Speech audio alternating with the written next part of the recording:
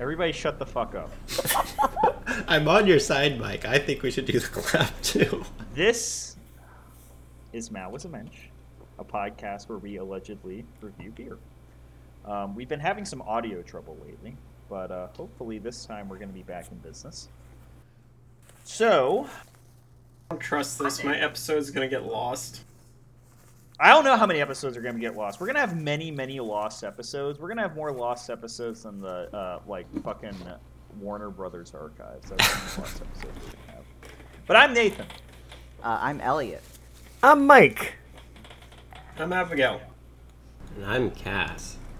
And this week... Out of order. It doesn't matter. There's like only a loose order. But this week we're reviewing Smirnoff Ice.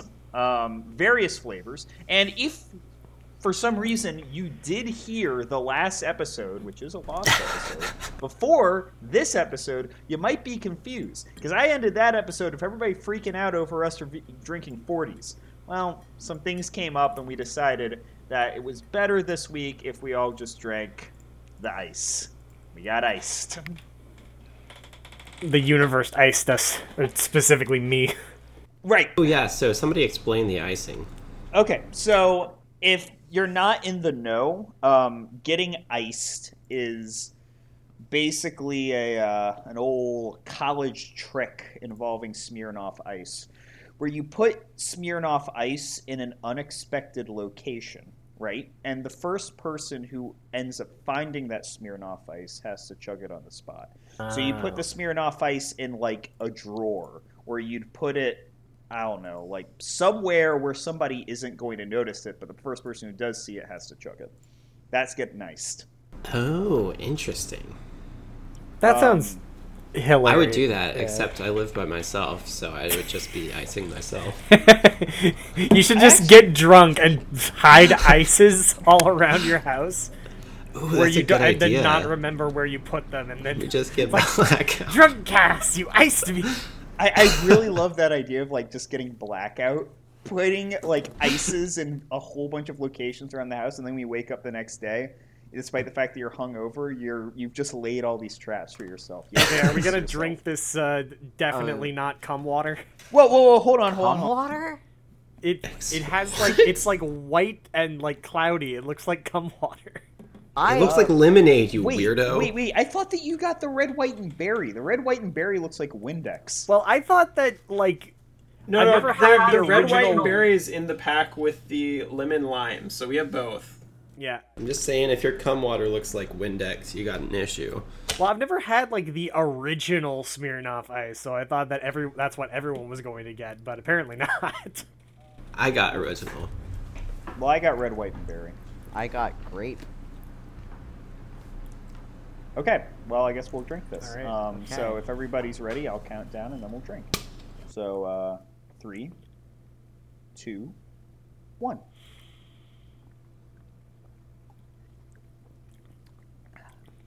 It's Oh, boy. real good. Wow, that is a Jolly Rancher. Right? It is just a Jolly Rancher. It is I've just had, Jolly um, Rancher water. I've had Yeah, I can imagine. I've had Smirnoff Ice before, but it was like the black raspberry kind or something. So there wasn't Good really lord. a Jolly Rancher equivalent. But this is literally just a grape Jolly Rancher.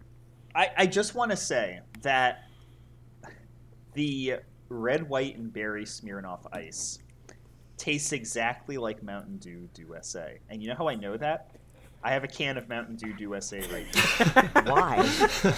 Because I got some Dew USA because it's back. It's returned. So I got that before I even knew that we were doing Smirnoff Ice. And then when I looked at the Smirnoff Ice and I drank some because, you know, I had today off. So I decided to ice myself a little bit earlier today. I was like, fuck, this just tastes like this tastes like Dew USA. And I'm looking at the fucking flavor profile of both. And, you know, blue raspberry, cherry, and citrus is literally Code Red, Whiteout, and Voltage, which is what Dew USA is. Yeah. Oh my god. Hell yes. That's incredible. Damn. So, you know, all the fucking high schoolers out there who are like us, who, you know, just crave the, you know, limited edition Mountain Dew flavors, they're being prepped to drink massive amounts of Smirnoff Ice with Mountain Dew USA. You know, honestly, I'm surprised that like this doesn't have the same controversy over it that like Four Loko or something does, because this shit is literally just like sugar soda but alcoholic. Well, It's really dangerous. It's the Mountain Dew to Smirnoff Ice pipeline that really snags a lot of those youngins. the Four Loko thing was because of all the caffeine, right? I don't think Yeah. this has caffeine in That it. too. Basically, Like- you couldn't like pass out because you drank too much because there was so much caffeine, so you could just keep drinking and then give yourself alcohol poisoning. Yeah, the thing about Smirnoff Ice is that it doesn't have any caffeine, and it only has 4.5%. Does it? That being makes said, sense. it is incredibly drinkable. Like in I'm just saying, I drank 3 in less than 30 minutes earlier today. Like, it just goes down. Yeah. So I got the pint. Oh, holy shit. Yeah, it's the only one that I could find at the gas station, but it's like a big old bottle. Amazing. Okay, before we talk about the drink too much, though, we do have Sure. some big topics on the docket today. So I don't know what we want to start with. If we want to do Amazon Prime's new hit animated series, or if we want to talk about Horizon Zero Dawn first. I want to give the mic to Mike because The mic to Mike. because every time he gets the mic, it fucks up. So hopefully today it will. Like literally every time that I like start with a segment, it just like This- completely fucks up the audio. This is the episode. This is the fucking episode. Okay, so Horizon Zero Dawn. Mike wants to talk about Horizon Zero Dawn. Let's do it. Okay, What's so Horizon Zero Dawn? Horizon Zero Dawn is a game made by somebody. You fight robot dinosaurs. Yeah. Ooh. So Yeah. it's basically Horizon Zero Dawn is an open world game. As I mentioned in our Lost Spider-Man episode, I talked about how I got a PS5. And just through coincidence, the 3 big games that I've like played back to back to back since I've gotten it have all been open world games. I got Interesting. Spider-Man because I really wanted to play it. Infamous Second Son because I Yeah. really like the first 2 Infamous games. And Horizon Zero Dawn because it was actually free as just like one of Sony's play from home offerings. It's like you could just download the whole game for free in a window of time that is now exceeded. No, sick. So it was like pure coincidence that I was just like, all the games that I'm playing right now are open world games. And it just made me think about kind of the design ideas that go behind those kind of games because they're very popular. Well, everybody these days is trying to be a fucking open world game, which I have some thoughts on. But Yeah, it's bad. Stop yeah. doing that. Please stop doing that. To all Y'all the don't game like the to all the game delay. developers listening right now, stop doing that. Stop making your games open world games if they don't need to be open world games or they're not like specifically designed around being open world games. It's not just something that you fucking slap on. Please. Yeah, here's eventually I came to my general conclusion was that the thing that makes these kind of games interesting is like one of 2 things at its like base level. It's like, for me, how fun it is to get around the environment and how like compelling and interesting that environment is. So with like Spider-Man, you had like both aspects where it's like it's really fun to just swing around New York City and it's really awesome to just be Spider-Man in a comic book style New York. So it's like the environment and just the general feel of the world is really compelling and the web swinging is awesome. Where with Infamous, it was like the main movement abilities that you get throughout the game are really awesome. Just like flying all around the city with like different cool powers and then switching around between them at like a moment's notice. That was like a really compelling part of the game, but I felt like a lot of the other aspects of it were kind of lackluster because that one's set in like Seattle, which is like Yes. wow, super interesting place to set your game, guys. Well, you got the Space Needle. Yeah, they blow their load on that in like the second mission. Oh, good. With respects to Seattle. Shout out to So many Seattle. of my fucking friends are from Seattle or live in Seattle currently. I'm gonna. No respect to Seattle. I take nothing back. Actually, I'll shout out to Seattle because they have a statue of Vladimir Lenin in the city. All right, I take it back. Seattle's okay. I'm just saying that the environment that they put you in isn't as compelling as what I would expect from like a a video AAA. game, I guess. Sure. And this all kind of came to a head when I was playing through Horizon Zero Dawn, was like the third game that I played in this. And I had a specific experience with this game that just really made me not want to play it anymore. Hot takes. Through no Hot fault of takes. its own, honestly. Because the game's not bad, I guess, but I was just very frustrated by it once I got to a point. So I always love the moment where you realize I don't want to fucking do this anymore. So please tell us what that take was for this game. So the whole thing with Horizon Zero Dawn is that it's set in like the post-apocalypse, where it's like everyone has it's like after Everybody return to Monkey. It's set in like a world where it's like people develop to the point where they have like futuristic technologies, but then some kind of weird apocalypse happened, and now everyone is back into like basically tribal Stone Age. Stone Age style like Monkey. setup. No, I don't. I think Stone Age is a bit after Monkey. I don't know about Stone Age. They have some like smaller cities. I don't know what we define Stone Age as. Maybe not. Yeah. I think But, that's like, like the whole- Bronze Age. Yeah. Sure. Like the most Monkey in advanced Bronze Age. the most advanced weapon in it is like a bow and arrow, is what I'm getting at. But the whole thing about it is that even though that you're in this like super primitive setting, there are these giant animal, sometimes dinosaur robots just wandering around, and the whole game is built around like, why are these robots still here? What are they doing? Where are they coming from? And it's like, it's where the second aspect is really compelling, where it's like the world that you're inhabiting and you're exploring is so interesting. But the way you get around it is just basically walking. Or Ooh. the thing that really stuck with me with it was that there gets to a point in the game where you get out of the tutorial area and you fight this giant monster that is able to corrupt, or this giant robot that is able to corrupt the other robots and like make them slaves to it. And it's like a weird robot where it's like, it's not shaped like an animal or anything. It's clearly just like an old weapon. And after you defeat it, you get this thing that allows you to take control of the animals. Okay. So I think I see where this is going, but I know that you're going to bait and switch me, and that's actually not where this is going. it's like once you get this thing, it tells you to like go find the horse animal robots that you've been like killing all around the area at the beginning. And you're able to ride one of them like a horse. Oh, you are? Yeah, you're I able thought to, like- I thought the bait and switch was that it doesn't even let you ride them. Well, here's the thing. Uh-oh. As soon as you realize this, you're like, oh man, this game is going to be freaking awesome. Because I've seen the trailers. There are tons and tons. There's an entire bestiary of robot animals in this game. There's If you're crocodiles. Yeah, there are.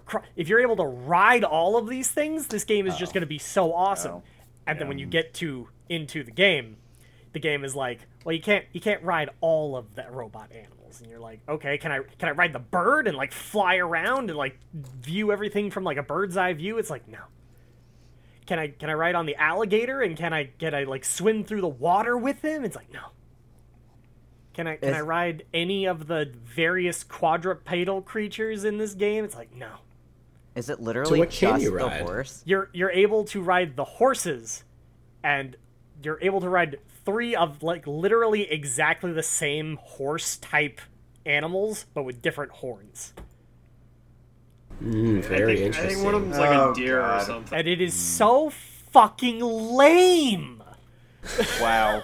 I'd stop Yeah. playing too. That's Yeah. just such terrible design. I mean, how can you look at... Well, it's like I understand that like there's probably a lot of assets and time that would Sure. have to go into Sure. making like all of the robots playable. But don't put me in a game where there are giant robots and say that I can ride them and then be like, actually, you can only ride some of them. You can only ride 3 of them that are basically exactly the same and just horses. If we use like GTA as the gold standard of like an open world game, well, not the gold standard, but like the baseline, a really good baseline for here's an open world game, here are your movement options for getting around that open world game. In GTA, you can steal a boat. You can fucking go on the boat. You can fly in a helicopter. You can steal a plane, right? Like, you have those options to explore this big world. So I feel like if you're developing an open world game, and you actually fucking mean it, it should be a no-brainer that, okay, maybe not every robot animal is rideable because of, time constraints and how many animals are in the game, but you should probably have an aerial option, and you should probably have a water option, too. So yeah, Yeah. that's my general rant about this. And What what? if, like, would you continue to have played the game if they hadn't given you that option in the first place and instead given you like a car or something to drive around A in? car. I mean, I guess it just feels like such a letdown to like just be like, here's a horse. You could have just given me a horse and I wouldn't have had this whole thing about like I can override them, and you can override the other animals, but you can't like do anything cool with them. They just start fighting the other robot animals in the area for you, and it's like, I don't want to just watch a robot alligator fight another robot alligator. I want to ride on top of the robot alligator and Though, then to be fight the other fair, robot alligator. I would watch. I would Alligator. watch robot animals fight each other, to be fair. I just wouldn't do it over and over again in this time span of however many hours that game is. I mean, I think there's something to be said, like, Yeah, it's cool, but it's like it completely removes you from the combat, basically, Right, because there's right. no point in like getting into this giant fight when there's like a bunch of AoE attacks happening. and I think the other thing is, like, there's a lot of open world games that you can ride a horse, but they have other options. Like, you can do so much stuff in Breath of the Wild. I was about to bring up Breath of the Wild and all the different Like, things. your you can ride basic in thing Breath is a of the horse, Wild. but you can do crazy shit in that game. I don't know, like, maybe it's an unfair comparison. Maybe it would be something more like Red Dead Redemption. I don't fucking know anything about that game. Maybe you get a car. I don't know. Yeah, I'm pretty sure you get a Lambo in Red Dead Oh, Redemption. nice. Yeah. Well, it's like also this, to bring up Breath of the Wild. This is another thing that I just like. I feel like that is like become the gold standard for open world game design. Yes. And I think what sets Breath of the Wild apart from a lot of these games is that it's very detailed, but like the thing I love about Breath of the Wild is that if you see a mountain in the distance, you can point at it, put a marker, and then you can just climb that mountain. In like Horizon Zero Dawn, you can only climb in like the designated climbing areas. And otherwise you're just kind of like jumping up against, trying to Skyrim horse your way up a wall. Oh yeah. And I love how you bring up Skyrim horsing your way up the wall, because if we remember when Skyrim was first being previewed to us, Todd Howard famously said, "You see that mountain in the distance? That's climbable. You can climb that." It's not. With a horse, maybe. With a horse, yeah. He's talking to the horses.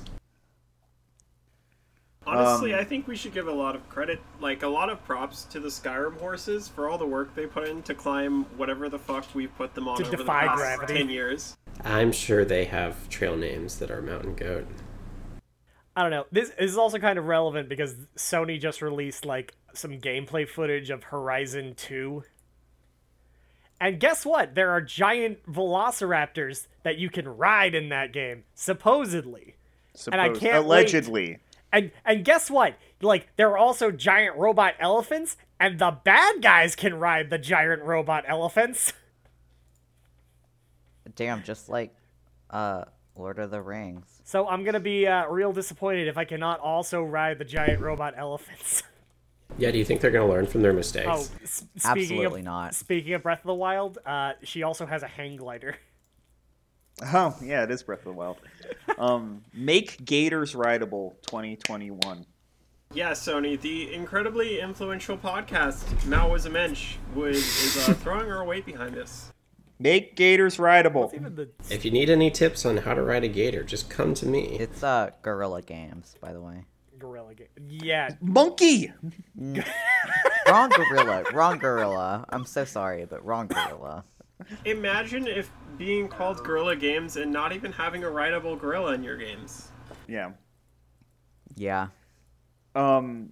Speaking of Sony, I just want to say, and I don't know why this is the thought that comes to my mind, but whenever we're talking about Smirnoff Ice, the first thing that pops into my head is this 5-second cutscene from Knack 2, where Knack gets the ice power and he just says, "Ice is nice." And I don't know why, but I think about that every time I'm drinking Smirnoff Ice. Nathan, have you played Knack 2? I've watched Donkey play it. Alright, that's fair. It is a Naxta-piece, after all. It's a Naxta piece. Also, before we segue into Invincible, there was just one other thing I wanted to ask. Mm-hmm. See, there's this new movie called Cruella that just came out. Oh God, I've heard. Great. Okay, so don't spoil it for anyone who doesn't know this, but I guess spoilers for Cruella. I just wanted to pose this question to the podcast. It's like, if you could think of a way that you would justifiably make her not like Dalmatians, like for think of being the most hackneyed screenwriter you can imagine. Think of a way that you can make Cruella sympathetic for a reason why she actively hates Dalmatians. What would you make it? She got attacked by a Dalmatian as a kid or something. I don't know. Yeah. Like a Dalmatian ate her favorite parakeet. Think even more hackney. Her parents were shot in a dark alley by a Dalmatian. Not that far off! Yeah, that's frightening. Were her parents killed by Dalmatians? Her mother gets murdered by Dalmatians, and that's the reason why she hates Dalmatians in the movie. Wow. They literally chase her off of a cliff and she falls to her death. Wow. Fuck those Dalmatians. Hey, this is a pro all dogs podcast, okay? I'm sorry. I never actually watched or listened to or read 101 Dalmatians. I've actually never seen 101 Dalmatians either. You are not missing much, buddy. I remember what even is the pretty plot, good. other than that there's a lady that hates Dalmatians? Well, she's a cruel capitalist who just wants material goods, and therefore she's trying to ruthlessly murder 1,001 puppies, which... 1,001? Sorry, 101, but I think it's actually 99 puppies and 2 adult dogs, and she's just trying to murder them all because she's a cruel capitalist who thinks she deserves to murder puppies. And really, is there a better message for the modern era? Do you think that the owners ever thought about getting those Dalmatians neutered? Because, that's a lot of puppies. I think it's more supposed to be she's like a single woman in this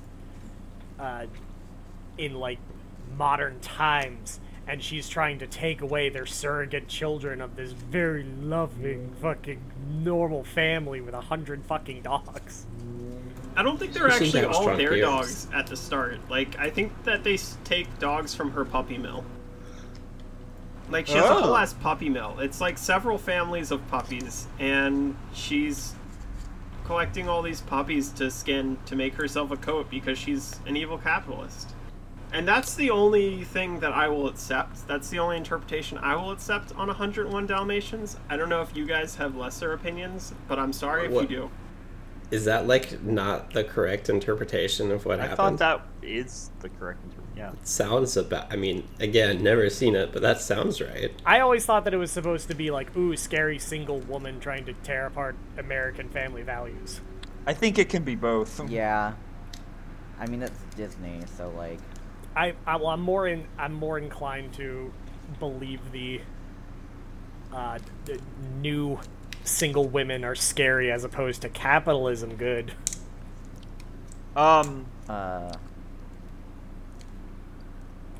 Right. So, Because- anyways. All right, Invincible. Oh, no, go ahead. Go ahead. I didn't mean to cut you Yeah, off. go on. I want to hear this. Well, I was just reminded by that fucking political cartoon that was like circling like forever ago. Which that one? was like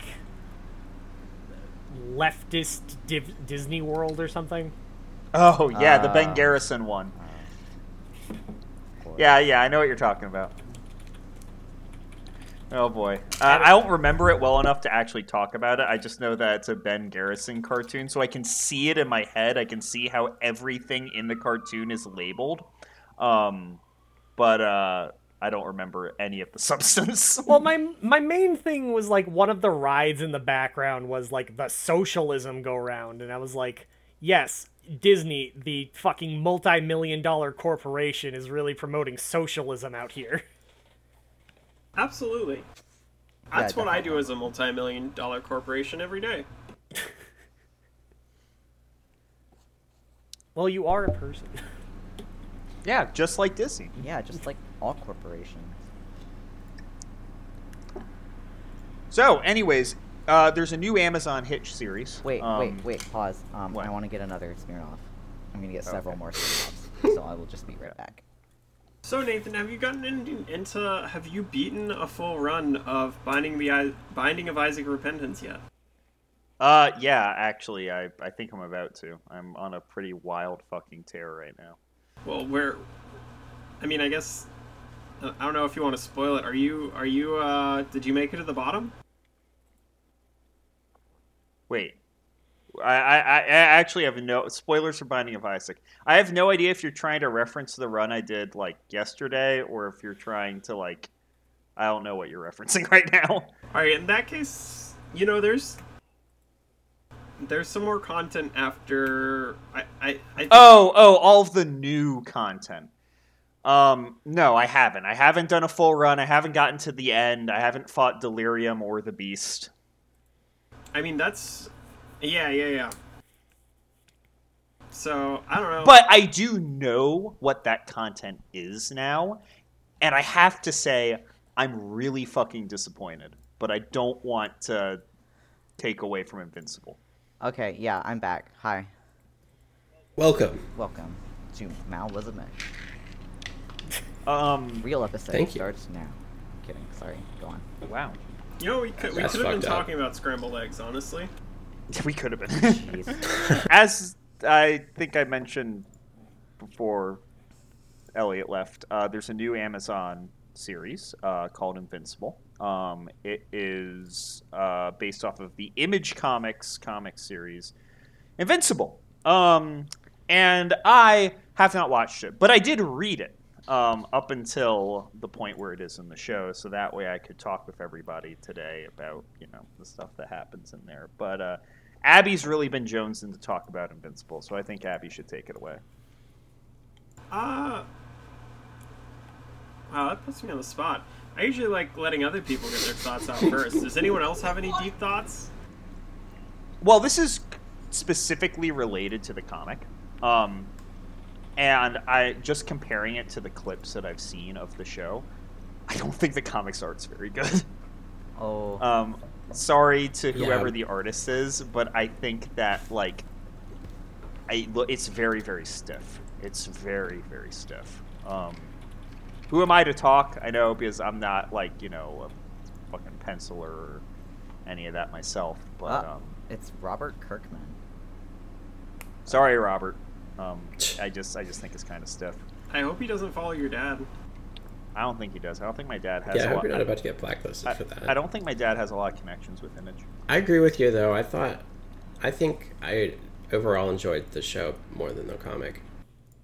I'll save my comparison of the show and the comic until somebody else talks about the show and we get into the show a little bit. 'Cause I Alright. feel like it would be weird to compare them right now. I guess I'll get into it then. I watched the show, I think, before most anyone, because I watched it before Abby, because Abby asked me if I wanted to watch it with her, and I was like, I've already watched like literally the entire season. And you didn't ask me to watch it with you, which I was really insulted by. And my major takeaway from it was that it was pretty good. It subverts a lot of things that if you're like knowledgeable about comics, you kind of see a lot of the inspirations and places where it's like, oh yeah, that reminds me of another thing that I've seen in comics. I love the Rorschach guy. Oh, the fucking demon guy? Yeah. Shoutouts to Mr. Krabs. It's very, very much built on that, what's his name? Peter Campbell shit, where it's like the modern mythology. Mm-hmm. And it's playing off the modern mythology and reworking it in new ways. Is it? What the hell is the modern mythology? Are you talking about Joseph Campbell? Joseph the Campbell, hero that of a guy. thousand faces? Because I don't necessarily agree with that, but okay. Yeah, well, I mean, I think there's something to be said. I mean, I know Joseph Campbell's work has a lot of problems, but I think there is something to be said about, like, sort of having it as, like, a modern mythology and common language where, like, you know what the tropes are calling back to, and then that provides a baseline understanding for how it's going to subvert them. Because, like, I think if you had the show in a vacuum without any of the surrounding context, I think it wouldn't really make a lot of sense. I think if you had this show in a vacuum without the context, without, like, the superhero context, then no, it wouldn't make a lot of sense. But I don't know that it plays into, Joseph Campbell's shit, like, outside of just there being a superhero story.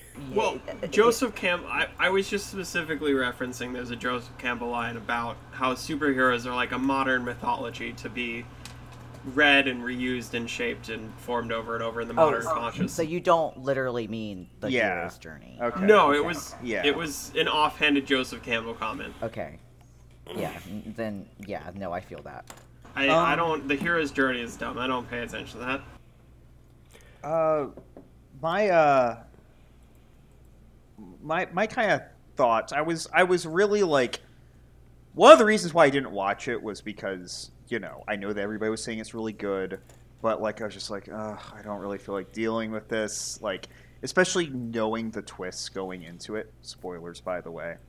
I was like, oh boy, it's just another comic where it's just fucking Superman plays evil. Okay? And you know what? Like, first of all, I think Omni-Man's costume design is baller, and I love the fact that he has a mustache. A lot of the costume designs are baller. Yeah, that's true. A lot of the costume designs are very baller. But you know, I liked it. I thought it was good. I thought the twist was actually well set up, but like, I don't know. Like, it didn't like really grab me. I don't even think it really deconstructed that much. Like, to me, it was just, here we go again. Evil fucking Superman. I think the most interesting thing is probably what Abby's going to talk about with relation to the quote-unquote benevolent empire and what that means for subjugated peoples. But, like, just, you know, taking the story at that face value, that was my takeaway. And this is just from the comic. Yeah, I was actually surprised by how, like, very standard superhero fare it kind of is. Yes. Yeah. Beyond, like, beyond the, Superman but evil. And I love the show. Like, just to be clear, I love the show. And I don't think this is, like, I don't consider this as, like, being, like, points against it, because I think that there is something to be said for just having, you know, a fucking superhero show. Like, there's value in that, especially with what Abby's going to talk about, which I will not steal from her. But, yeah, like, I went into it kind of expecting it to, like, to deconstruct more about the superhero genre, but it really doesn't. It really just plays it straight. Yeah, that was probably the most shocking thing for me too. Like, the fact that a lot of, I'm sorry, Mike, I don't want to keep interrupting you.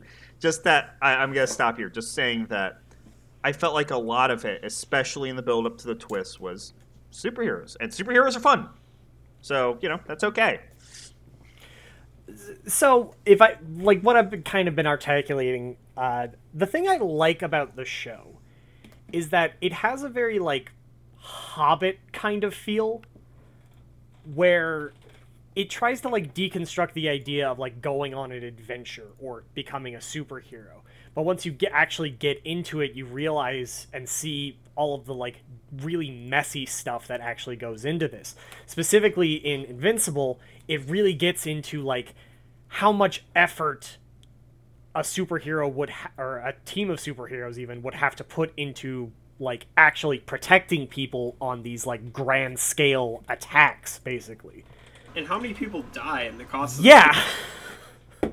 Yeah, there's a lot of blood and people getting just like killed. Yeah, that's the thing that like made it really compelling at the beginning, because like once he like started to get into it, it was like, holy shit, if I don't like put so much effort into protecting people and making sure that they're okay, they will just die within a snap of fingers. And that doesn't like completely stop throughout the series, which is what I like, because it kind of the thing that I like it more is that it takes that, it acknowledges it, but there are still heroes in the story. Like, there are still characters that, like, fight these, like, really cataclysmic looking threats, try to save people and do their best, and ultimately kind of come out on top of it. And I don't know, I like it when stories still kind of do that, because I like having, like, the hope. I like it when things like try to lean towards, like, a more positive ending.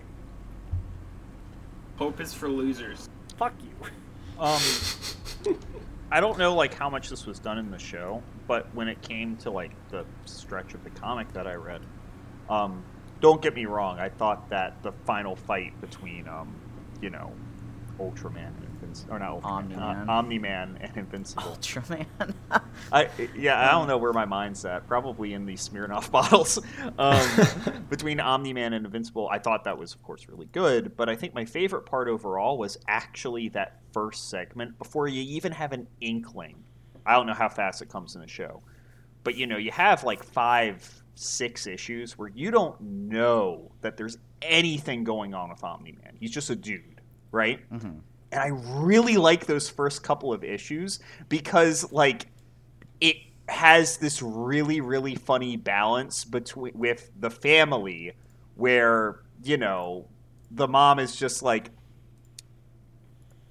these cataclysmic events, all of this shit, him being gone for like 8 months at a time, this is par for the course. I really, really liked that juxtaposition. I thought it was really funny and well done in the comic, and that was probably my favorite part. And of course, like, once you find out that Omni-Man is, he's, warmonger bent on taking over the planet, of course the story, diverts all of its attention to that. Yeah, they kind of do that. The thing that happens in, like, the series is that it's, like, the first episode is played completely straight, and then you get to, like, what should be the ending, quote-unquote, and then there's an extra, like, 5 minutes where Omni-Man just murders the entire pseudo-Justice League, and then you're like, why did he do this for a lot of the rest of the series? Yeah, that scene was like super drawn out, and in the comics, it's like 4 panels, super fast. It's 4 panels, and that's it. Like and it's at the very end of that issue that it happens in, and you don't even like see a fight scene. Like, I saw the fight scene on YouTube, and I was like, wow, they put a lot into this. It's really cool on YouTube, but in the comic, it's just like 4 quick panels of like each of the Justice League counterparts like all dying. And then Immortal at the end being like, what the fuck? Why did you do this? And then you see Omni-Man like rip off his head. Well, I think it works. Sounds like some Chainsaw Man shit. It works really well in the show because you go through like the entire first episode thinking that it's going to be like a perfectly normal show, and then it just hard turns into like this super gruesome fight scene. Yeah. I want to make a confession here. So when I was watching this show, I didn't realize these after credit scenes like happened. So I watched the end of the first episode, and skipped to the next episode. And I was like, Oh my all god. of these, the global defenders are all dead, and I was like, oh shit, that's a crazy plot point. I wonder who did That's that. crazy to happen like, just it kept, randomly off screen. It kept like alluding that it might have been Omni-Man, and I was like, well, that's interesting. Like, I guess I want to know more. And then later on, I figured out there were after credit scenes. So I was like, oh shit. Oh. So I went back. You And I just was did. like, oh You my just completely God. missed the entire next extra 20 minutes at the end of the first episode. Yeah, I didn't notice. I mean, when I see credits, I usually assume that the episode's over. So Abby, is this good groundwork for your points? This is great groundwork. So I guess to recap what everyone's saying, what the series is about. It's about... Shit, what's the kid's name? It's about Invincible. Mark. Mark, a young superhero, and his father is pseudo-Superman from space, the greatest hero on Earth, called Omni-Man. At the end of the first episode, or at the end of the first, 5 or 6 issues, it sounds like, Omni-Man murders the Justice League. I think they're called the Guardians of the Globe, but They're Omni-Man... the Justice League. Yeah. It's We the can just call them the Justice Justice League. But Omni-Man murders all of them, and there's kind of a lull where it's going through, Mark learning how to be a superhero and finding out how much destruction he can't prevent, and how that's just always going to be part of the job. Until you get to the end, where Omni-Man comes out that he's not a benevolent superhero from space who is sent to help Earth. He's been sent as a conqueror, and he was waiting for Mark to grow up in order to have someone be his right hand when he takes this planet and presents it to his empire. So the whole time I was watching this, the thing that immediately came to my mind is a speech by Ivan Illich, who was a I believe bishop or priest in the Catholic Church. And he was from Eastern Europe, but he was stationed in Mexico at the time of the speech.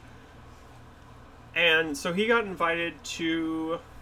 It's the Conference of Inter-American Student Projects, stuff like Peace Corps, things like that are going on throughout Latin America. He got invited to make a speech. Because he was, the counterpoint to whatever... to all of the, we're gonna go help people stuff. And so the speech is been titled since, To Hell with Good Intentions. And it's basically about how missionaries and these volunteer, he even calls them volunteer armies, are not actually going places to help people. They're going to spread American propaganda and to convince American and Western, and to convince our citizens that what they're doing is right and to give them something to help. And give them these experiences. They're not actually for the benefit of the people going abroad. And it's very much part of imperialism. And I mean, we think a lot about that now with people going abroad and taking Instagram pictures and all that. But his arguments really, it doesn't matter really what you go abroad to do. It's all exploitive. You're not helping anyone.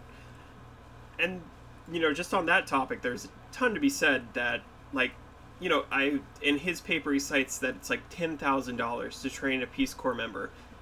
And this is in 1968, $10,000, that's $40,000 a day. And how much better that money could have been spent just by sending it to someone in Mexico.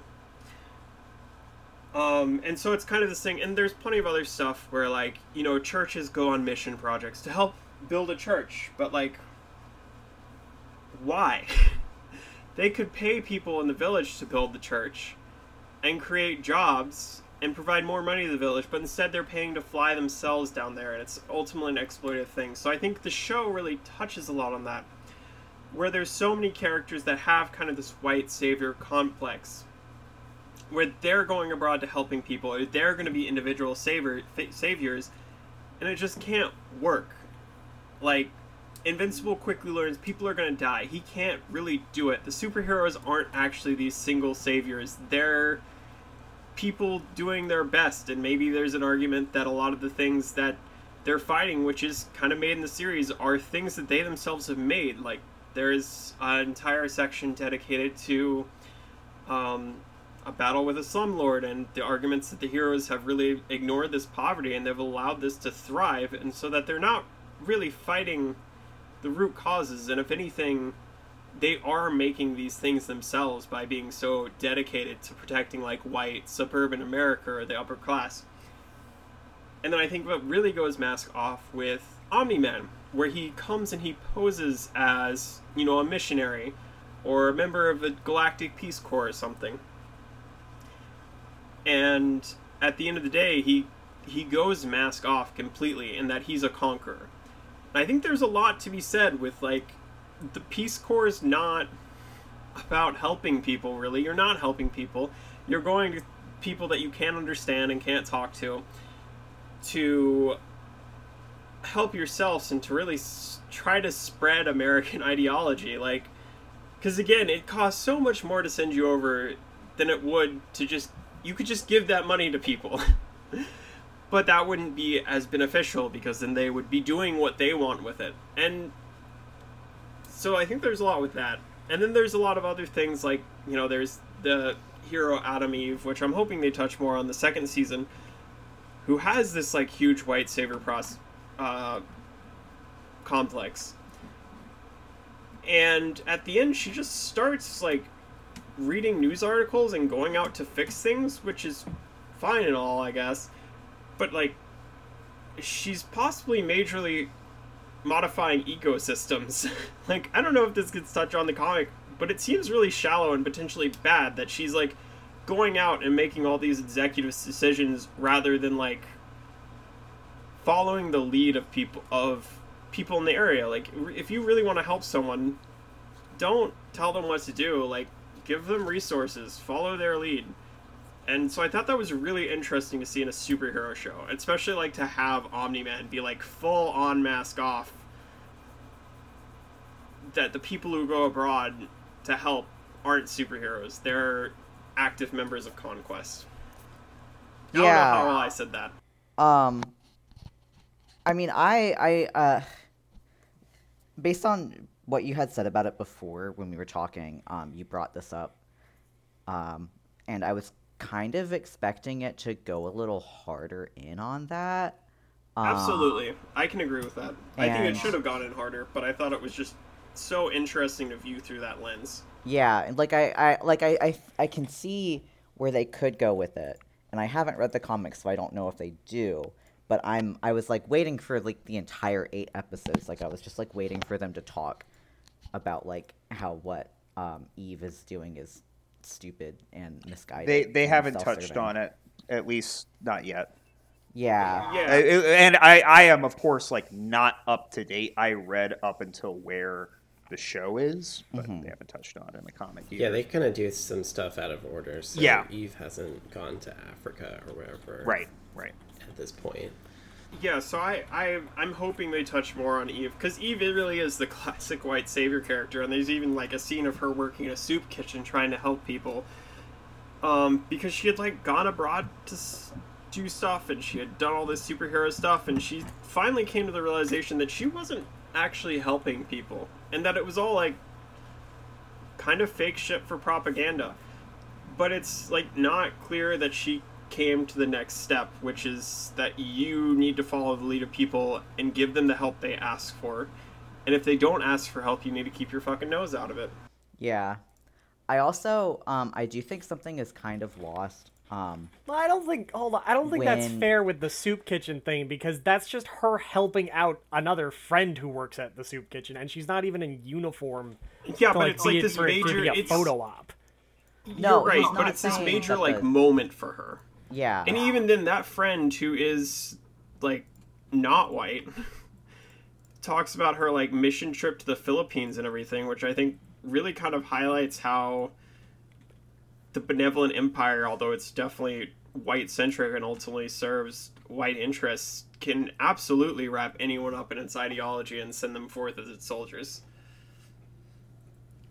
Yeah, but what I was saying, I think it does kind of lose something when the backdrop is, like, you know, like, oh, fucking kaiju attacking Japan, and, you know, like, all this big world-affecting shit, or potentially world-affecting. It's apparently pretty status quo here. But I think it does kind of, like, lose something about, like, oh, well, you're not paying attention to, like, the little people or, like, the small effects of your actions.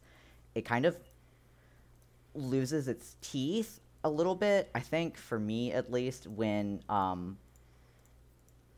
you know, all of the heroism is very much not street level, you know? Well, they do touch on that, and I think that's part of the point. Like, there's a whole episode, like episode and a half of Mark working with Titan. Yeah, but I mean, again, like Mark's attitude towards that, he says, what is it he says? Oh, I'm more of a big picture hero. And I Titan think calls him out for being a suburban white kid. he's not. He's not white. To be clear, he is very much half. I don't know. I don't even want to say, but his mother is very much Asian. Yeah, that's fair. Just to be a little bit pedantic there. Dad is, I guess, sort of white, but actually an alien. Yeah, I mean his dad is pretty. I don't know if this was in the show, but in the comics, all of the Vitrilliumites all have the mustache. Yes. And true. I just want to say that this makes me think that Carl from Aqua Teen Hunger Force might be a Vitrilliumite, because guess what? He's always dressed in white, got the same mustache. That's fair, but he definitely looks like a run-down one. Like, he's given up. Yeah. He is Korean, by the way. Oh, okay. Oh, At is he? least. They're both Korean. I know Well- Steven Yeun is Korean, but I don't think Margaret. He's Chatterley. biracial. He's his mom is Korean and his Okay. dad is a Viltrumite, but his dad is basically white because it's voiced by J.K. Simmons, Okay. who is a white guy. Yeah. The man who's going to burn your house down. The laments. Can we just all acknowledge that J.K. Simmons is kind of a treasure? He is. Yeah, he's a great Absolutely. voice actor too. You could just put so many of his freak out scenes on top of other freak out scenes, and they all work. Yeah, I mean, you've seen. I mean, I showed Abby this, but you've seen like the lemons rant from Portal 2 put over that think Mark think scene. Is he fucking Cave Johnson? Yeah, he's Cave Yeah, Johnson. he is. He's Cave Johnson. I did not know that. Yeah. That is funny. I like that. He's also have you guys seen Whiplash? Yes. No. Well, That- no. Nope. But I know what you're talking about. No, that's the like orchestra thing, right? That's the one where it's with I think Matthew Teller is his name. With J.K. Simmons as this like super abusive band teacher. Yeah. He is. I've heard, but not. That movie is amazing just for him. He fucking flips the fuck out in that movie, and it's awesome. I did not know that was him. Oh yeah. All right. Final thoughts on Invincible, everybody? Yeah. As I was saying before, we got very much sidetracked. I think like the whole thing about oh god, what the fuck was I saying? Mark says to Titan, like, oh, I'm a big picture superhero. But the show itself is not focused on, other than, like, showing people dying horribly and those episodes, plural, episode and a half with Titan, there isn't really a lot about what's going on at the street level. So I feel like you can't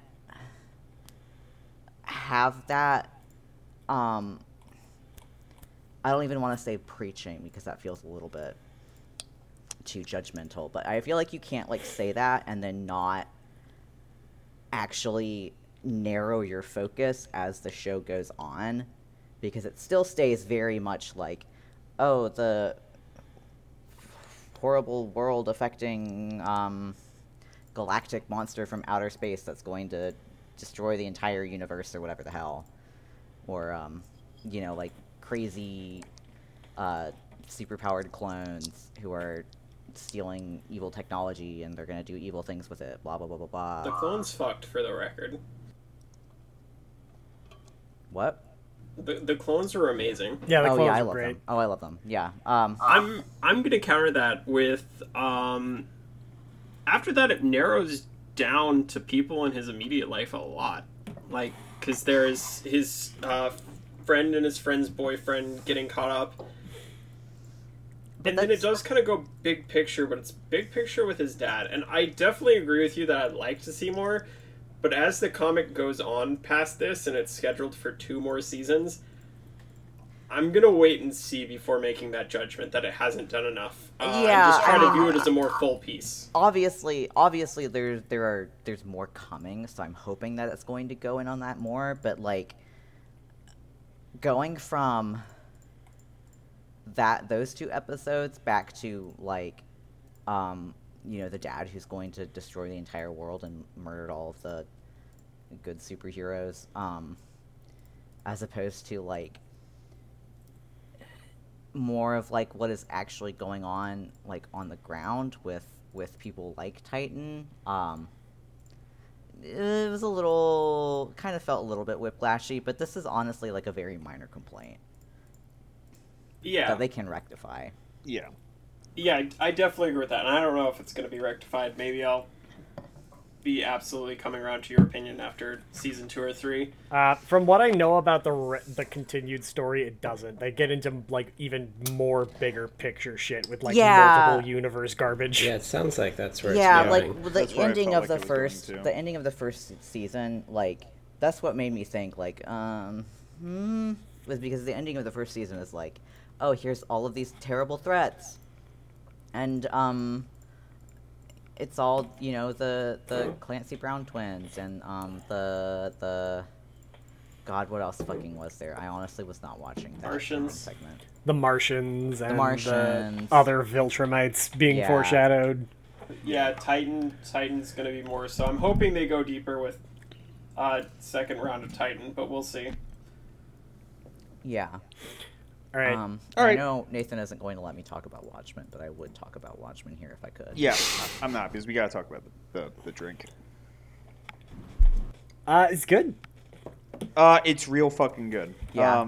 Okay, so Also, I would like to mention that this is also a premium fermented malt beverage, as it says on the sticker. Yes! So this is Ooh. technically a beer. it's technically a beer, It doesn't but say it's fermented. really fun. It doesn't say It's- fermented on mine. It just is- says premium it- malt. It's alcoholic. It's fermented. Wait, what makes it technically a beer? Because it's a malt beverage? It's technically a beer, like White Claw's technically a beer. It's Yeah, the same way it's I that was same talking about that process. before. I see. Okay. Anyways, it's real fucking good. It's you can drink a fucking shit ton of these. It's yeah. just loaded with fucking sugar. It's have literally drank a shit ton alcohol. of these. It's literally alcoholic Mountain Dew USA. I mean, what more do I have to say? You get fucking iced. You get iced. Yeah, I honestly don't know how much I can say about it because it is literally just a Jolly Rancher, but with alcohol in it. And that's good. I like it. Mike? My big thing is that I really dislike the taste of beer. I'm just gonna say it outright. I do not we understand couldn't why tell. people like the Wait, taste you, of beer. you don't like the taste of No. beer? That's a revelation here. So it's just tastes good, and from my standards, that makes it makes How much have you had? I got a little bit too many Smirnoff Ices I, there, maybe, huh, I might have bud? had one or two before the podcast started. Yeah, there weren't any red ones. You drank all the red ones. You get iced. We Abby, didn't have your any thoughts? red ones. We just had the. It's red, white, and blue, Mike. There were definitely Okay. red ones in there, and you drank them. We What- had what- more red ones in the fridge. Okay, anyway, Cass? anyways. Cass? It's fucking lemonade, and I am sloshed. So, Already? I don't know what to say. All right, I'm next up sloshed. is This is getting sloppy. Abby. It's lemonade and Jolly Ranchers and Mountain Dew. Well, I was remembering specifically what I was. interested in what you had to say, because this is basically White Claw, but with a lot more sugar. And that's what you said that was your problem with White Claw, is that you wanted it to have more sugar. Oh. This is honestly too much sugar. What the But fuck is your problem? I have a refined palate, thank you. Uh-huh. Uh-huh. Don't you like Foster's? Yeah, because Foster's is great. It's $2 and it's a chode can. I will not be taking questions. I was just trying to rile up Mike. Chode can. I will say definitely big minus points to Smirnoff for not being in a chode can. Honestly, Okay. I'm okay with that, because the chode can did, like, get all over my fucking shirt when I tried to drink out of it, so... Well, you know what? I'm sorry for It's your hard bad to drink a opinion. chode. So, on my tier list, this once again goes into the not a beer tier, but within the not a beer tier list, this is like double S. Easy. It's Mountain Dew. Elliot? No, I have sorry. to go last. You gotta go last. Sorry. Cass? I'll put this in A tier. It's definitely going higher than White Claw. Sorry, A tier for the not a tier beer list. I think if we're on the regular beer tier list, I'm gonna put it in A above White Claw too. Yeah. Mike? I would probably put this, in my opinion, is about as good as Angry Orchard. I definitely will say that I will have to be in, like, a mood for something really sugary, or a mood the same way I would have to be, like, in the mood for Angry Orchard in order for me to drink it, but it's, like, head and shoulders above any beer-flavored beer that we've had so far. Abby? Sorry, A tier. I think- Bordering on S. Thank you for cutting me off, Mike. I think it's going in A tier, because it is really good. It is really drinkable. I kind of want to cut it with White Claw and see what happens, but that's for another day. Elliot.